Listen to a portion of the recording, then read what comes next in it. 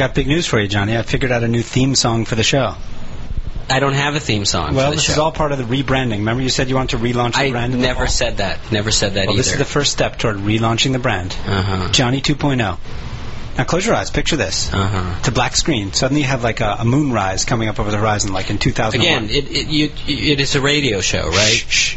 Suddenly theme music starts. You see Jonathan Goldstein walking towards us. Camera's far away. There's no camera. Right away, the show is starting on a much higher level of energy. But I'm creating an expectation, maybe an energy level that I can't fulfill. That's what I'm talking about. I'm saying let's build a bigger mountain right next to that mountain. So you start at the top of that mountain, you jump onto the mountain next to it, and you keep going to a higher mountain. Well, that's the thing. I can't jump to the next mountain. You know what? You're already at like 17,000 feet, and you keep going up with some Sherpas and oxygen bottles. Who do you think I am? I think you are the Sir Edmund Hillary of radio. Oh, it's very nice that you've acknowledged the fact that I am on radio. And I am your Tenzin Gyatso. That was his Sherpa. I don't think you're getting what I'm saying, so I'm going to lay down some bass tracks for you, okay? You've heard of must-see TV? This is going to be must-hear radio. Right now what you got is musty radio. We're going to open up a window. We're going to let a little fresh air in. Let me just show you an example of what I'm talking about, all right? Okay. It sounds a little bit like this. Okay.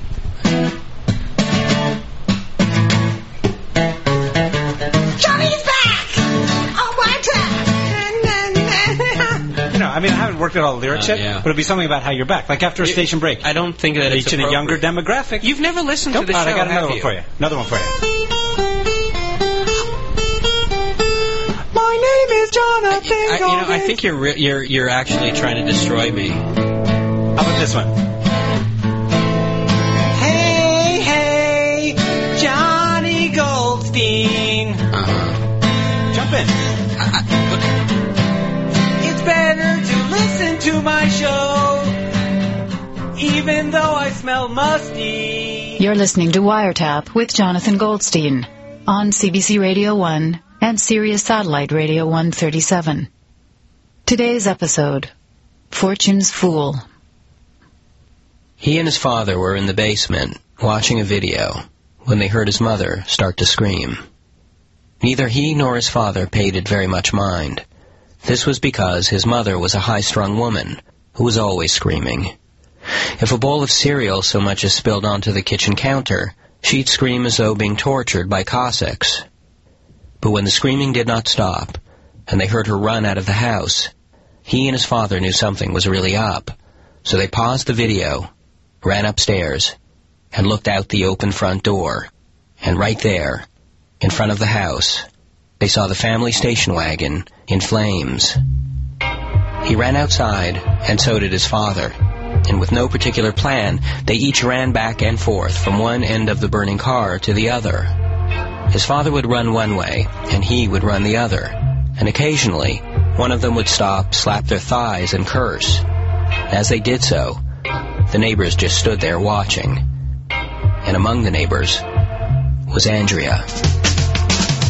Andrea lived nearby. She was an attractive, bespectacled girl in his 10th grade chemistry class.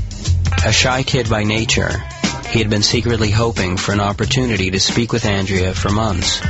And now an opportunity, a big, burning, station wagon-shaped opportunity, had been dropped in his lap. "So what's new?" Andrea asked, walking over to him. Andrea, a bright girl, had a very highly evolved sense of irony, and he wanted to show her that he had one too. "No, nothing much," he said. He said this as his family's car burned with an intensity that made his t-shirted back feel on fire. "That's good," she said. "Yeah, I know it is," he said. He vowed to himself to keep up the back and forth with Andrea for as long as it took to make her see that he was a man who embraced his bad luck, was at ease with it, wore his horrible, embarrassing luck like a comfortable, well-worn sweatshirt. He would keep up the banter until the fire engines came, until the hoses were turned on, until his weeping mother was dragged into the house and comforted with fistfuls of Ativan.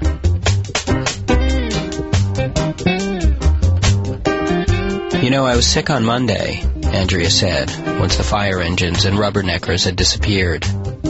"Can I borrow your notes on amino acids?" "Sure," he answered. "So bring them over to my house later tonight," she said. as she turned around and walked away. And in spite of the burnt station wagon mere inches away from him, he smiled, not yet having realized that his chemistry notes were in the back seat of the car. He was an unlucky teenager who grew into an unlucky adult.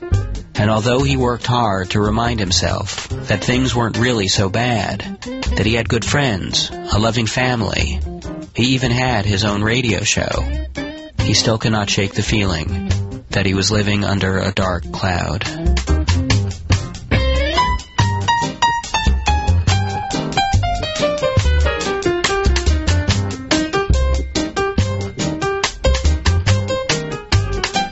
Professor Wiseman, do you believe in luck?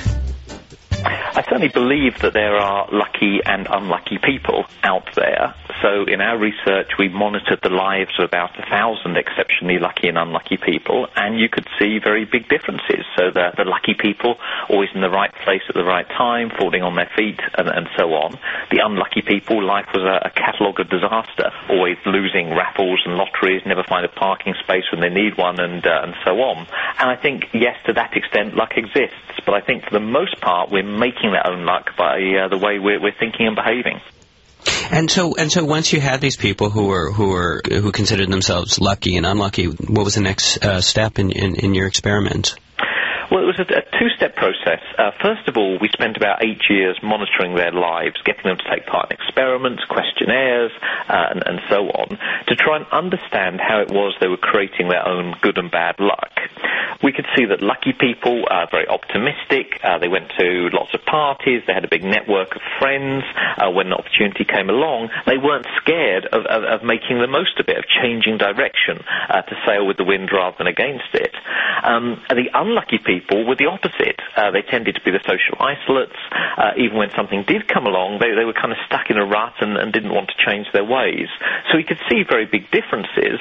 And the final step of the project was these series of experiments called Luck School, where we got people to think and behave like a lucky person. We could actually increase their luck. And did this end up working for them? We know that for around about 2/3 of people, there was a significant and positive change. So it doesn't work with everyone, but it does work with the majority. And so, with regard to the people that don't end up changing their luck, do you ever conclude that certain unlucky people are actually attracted to their lack of luck or want to remain unlucky in some way? And why do you think that would be? Well, I think it's tricky with that 1/3 of people that don't change.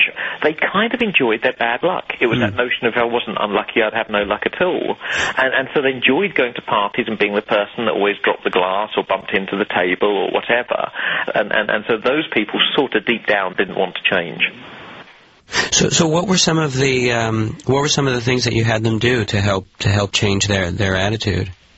Well, there's all sorts of things. I mean, just something as simple as keeping a luck diary, which is at the end of each day just writing down 2 or 3 of the positive things that have happened, no matter how small, can help refocus your attention on those things. A luck diary? A luck diary, which is quite a fun thing to be doing anyway. If you do that for around about a month, then it starts to change the way in which you see yourself.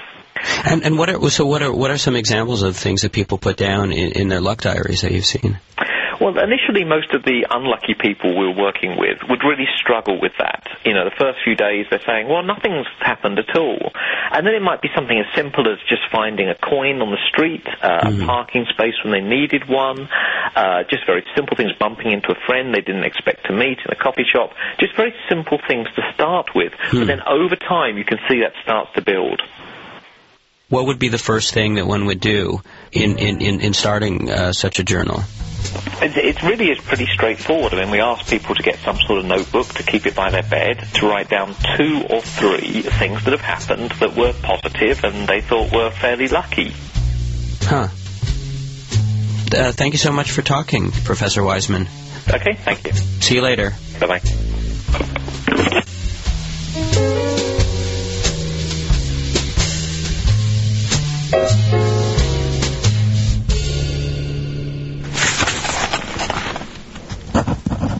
Luck Diary entry number 1. Thursday, 4:30 p.m. The notebook I am using to keep you in has a monkey wearing a party hat on the cover. Ever since childhood, I have been possessed of a love of monkeys. And, lucky for me, it was the last notebook of its kind at the dollar store. I think I'm going to enjoy keeping this luck diary. Luck Diary entry number 24, Friday, 11:30 a.m. I rushed over to answer the phone today, but missed the call. As it turned out, it was Howard. According to his voice message, he had wanted me to listen to the version of Bohemian Rhapsody he'd been teaching himself to play on the kazoo. And lucky for me, I was spared 15 odd minutes of shenanigans. Time better spent writing in you, my dear Luck Diary.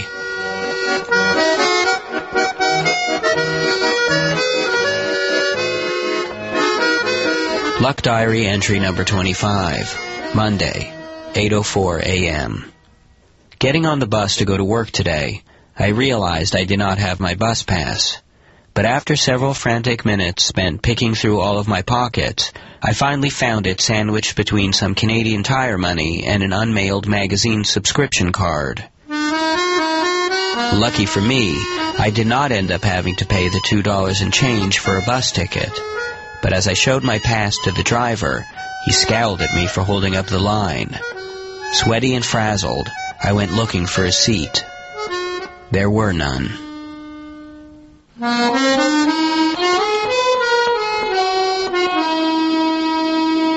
Luck Diary entry number 42, Tuesday, 5 p.m.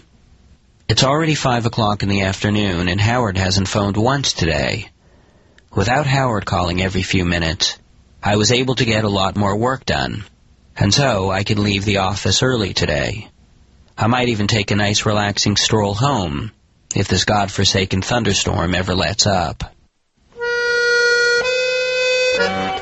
Luck Diary entry number 43, Wednesday, 4:12 p.m. I have not heard from Howard in a couple of days. Not a single word. No frantic phone calls telling me how he has accidentally flushed his passport down the toilet. No phone calls at 2 a.m. to ask me if he can come by and borrow grape jelly for the sandwich he's preparing, or to merely recount to me in agonizing detail the amazing game of foosball he's just played. I am slightly concerned about his whereabouts, but I am also feeling lucky for the peace and quiet.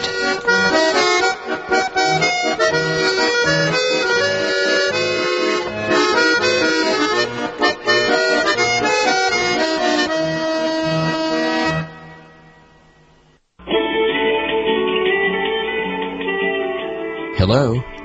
Hello? Howard? Oh, I'm happy you're there. Long time no hear. What's going on? Oh, I'm so sick. I'm so sick, John. What's wrong? I'm actually in a waiting room in the doctor's office right now. What happened? Oh, I did something bad. I hurt myself. I don't know. I'm kind of embarrassed. Well, Howard, you're sort of worrying me. What did you do to yourself? No, it's okay. It'll be taken care of. The doctor will take care of it. Well, did you have an accident? Yeah, kind of. Did you break anything? Well, no, not really. It's kind of more inside my tummy. I did something kind of dumb. Well, not dumb. I thought it was edible. Okay, what did you do? I ate a chocolate bar wrapper. You ate a chocolate... Why did you do that? I didn't know. Well, how could you not know? It looks like it's part of the chocolate bar. Well, it tastes... It's paper. It didn't taste like paper. I thought it was a candy coating. But what I don't understand is how did you manage to eat the entire thing? I'm just wondering, why? I mean, after a couple bites, you must have realized you were eating a wrapper. Why didn't you stop? Are you trying to make me more sick? You know, what do you want me to say? It was an unlucky thing to happen. Mm-hmm. I don't want to be judged because I did something wrong. I've been here for 2 hours already, waiting to see Dr. Tezuka, and I really need, some support. What? Miss, I'm number 14. Can you please get the doctor to hurry up, please? We're at number 8. Miss? Well, what's Dr. Tezuka going to do for you? Remove the wrapper, I figure. I don't really want to pass this. Well, how's he going to do that? It's fresh. It's only been since 6 this morning. You were eating a chocolate bar at 6 in the morning? It was a pre-bedtime snack. Oh, I'm so sick. I don't feel so good. Excuse me. Your arm is touching my arm. Do you think you could just scoot over a little bit, please? You're practically in my lap. I need a little elbow room. Thank you. Wait a second. Howard, who is that? My friend wants to know who you are. Who I am, and who cares who I am? Who are you? I'm starting a little bit annoyed here. Move back a little bit. Why do you have to be sitting on me? Is that someone in the waiting room with you? Well, yeah, we got a packed waiting room here. Why have I been here for 2.5 hours? But how close are you sitting beside the other people in the waiting room? Close enough to hear every damn word that's coming through his cell phone. Well, pretty close. Like in inches? Well, don't you think that's kind of rude? Welcome to the wonderful world of cell phones.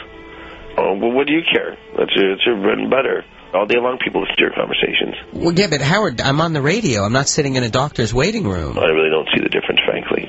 Maybe you should call me back later. I mean, oh, my eking tum-tum. Just, you gotta stay on with me for a little bit here, because I'm really not feeling well. I've really done myself some harm. I'm sorry you feel sick, but I gotta get back to work, okay? So... I feel so sick. Are you eating? Just to keep my energy up. Excuse me. I don't feel well. You're getting chocolate crumbs all over me. It's going to stain my pants. Are you eating chocolate? I'm not... I don't know if I understand your tone. Are you eating chocolate? Yes. You just got sick swallowing a chocolate bar wrapper. I'm not eating the wrapper this time. Yeah, you're a real brainiac there. Just the chocolate. That was a mistake. I didn't know. Smart thinking there. Hey, you bring this up for the rest of my life? Excuse me, sir. Can you take your cell phone and go outside? It's too much. What do you mean? I'm just having a conversation. Okay, Howard, it strikes me as a little rude, you know. You're right. It is very rude. I'm trying to have a private conversation here, and this guy, first of all, you're eavesdropping, sir. It's not my fault you have no one to speak to. Some people, eh? Howard, that's horrible. How could you talk to people that way? You know, not only is it rude, you know, you're with people who are really sick. You know, people who have real illnesses. You know. What? I know. I just don't feel well, and I was just lashing out, I guess. And I'm sorry, guys. I can be such an ass sometimes. You deserve your peace and quiet because you're all suffering and waiting for the doctor also. And I'm sorry. It's like a family. We argue, we bicker, but ultimately we all come together in our sickness. And at the end of the day, we all go our separate ways and we'll never see each other again. Like autumn leaves falling off a tree, some are red and some are yellow. Yes, sir, I am talking about you because you are quite yellow. This man is jaundiced. Oh, man. I hope they call me in soon because these people are driving me. Oh, I have an idea. Maybe you can interview some of these people for the show. It would raise their spirits. You get like one of those slice of life kind of, you know, everyone's got a story to tell. Howard. Like mine, like I ate a candy wrapper. Who knows what the guy next to me, no, like maybe he's having a toe amputated or something like that. Howard, I don't think that's a... You know what's on the phone with me right now? I got Jonathan Goldstein. No, that's from the Canadian Broadcasting Corporation. John, I'm gonna pass you over. No, Howard, no, I don't want you to do that. I'm gonna pass you over. Here.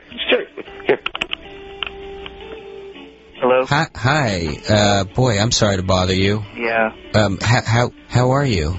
How am I? I've been sitting in this little room since 7 this morning. I'm hungry. I haven't eaten anything. There's this gentleman who does nothing but talk and yell and scream. You made us play musical chairs. I can't even stand up. I thought it'd be fun. Like my whole leg is just covered in this red gash, and he's making us play musical chairs. I don't believe it. You know, we're in a doctor's office here. We're not in a daycare. I don't know why I have to be here.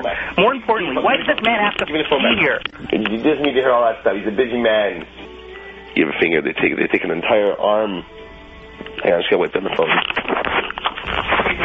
you wiping off the phone? Well, sir, you're sick, and, you know, you're using my cell phone. You just passed me your phone. You're wiping off the phone for you're afraid of my germs? I'm here for my leg, not for my germs. Put your socks back on, please. I can smell your feet from here. Pardon me, sir. My feet do not smell. Put your socks on! Okay, guys, I have an idea. Let's have a little doctor-themed waiting room sing-along. Okay, wait, John, I'm gonna put you on speakerphone. Howard. Right. How does it? Everyone know the song Good Lovin'? Hey, Good Lovin'? Will it pacify you? Yeah, it'll pacify all of us. I want you to sing like healthy people, okay? Okay. I was feeling so bad. Howard, what are you doing? I asked my family doctor just what I had. Are you crazy? I said, doctor, for everybody. You're not dead yet. Doctor. Mr. MD, doctor. Can you tell me what's ailing me? Doctor. He said, yeah. Yes, indeed. Mr. Chackwitz, the doctor's ready to see you. Oh, that's me. Okay, guys, Keep on singing. Keep the spirit up. Everybody, together, come on. Together. Give me that good, good love. Oh, your leg's oozing. We got a bleeder. Oh, 1, 2, 3.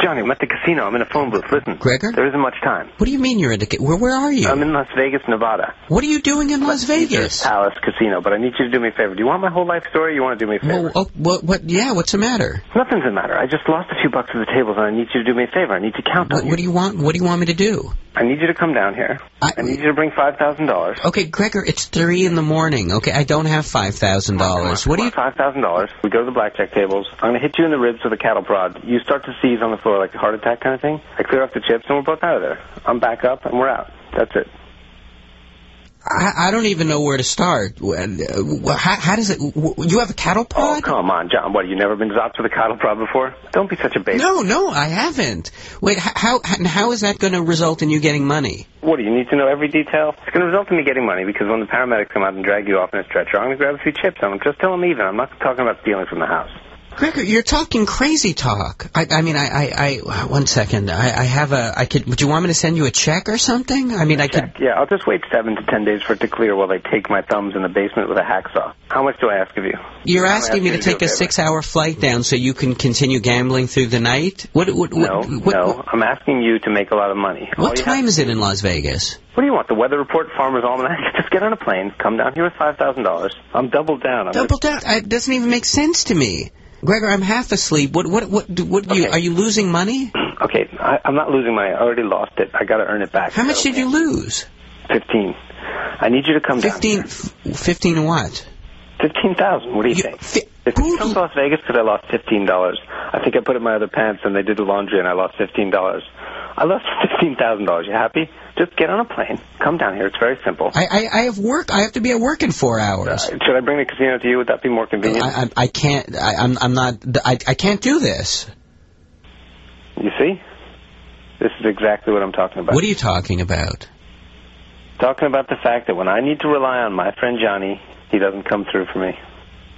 Well, Gregor, I mean, I don't think this is a situation of rely. I mean, you know, It's not a situation. I'm not in Vegas. I'm not in the casino. I didn't lose $15,000. I'm not an idiot. I was just calling you to test you out and see where you stood when I need you, when the chips are down. You're not in Las Vegas?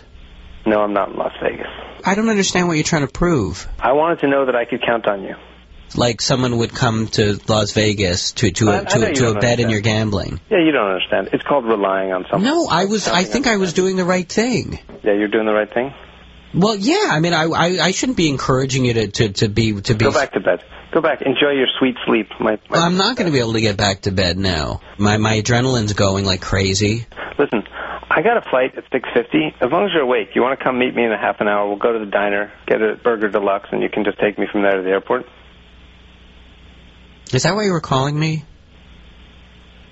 No. But I figured as long as you're up, it works out pretty good. It does work out pretty good. That's why you phoned me in the first place. No, don't be ridiculous. It is. You just want to ride to the airport. Don't be insane. If I wanted to ride to the airport, I'd just ask for a ride to the airport. What do you think, I'm crazy? And what would happen? You'd probably say no. I would. Yeah, well, look at you now. Here we are on the way to the airport. All right, okay, fine. Look, I'll be there in about a half an hour. Just be outside, okay? I'm not going to be outside. It's cold out. It's still nighttime. Just ring my doorbell. That way you can help me carry my luggage out. It's kind of heavy. Oh, okay. I'll see you soon. And bring $500. Why? I just told you. I'm going to take a trip. I need to have a little spending. What do you mean? Bring your own money. I'd bring it if I had it. It's a little pocket scratch.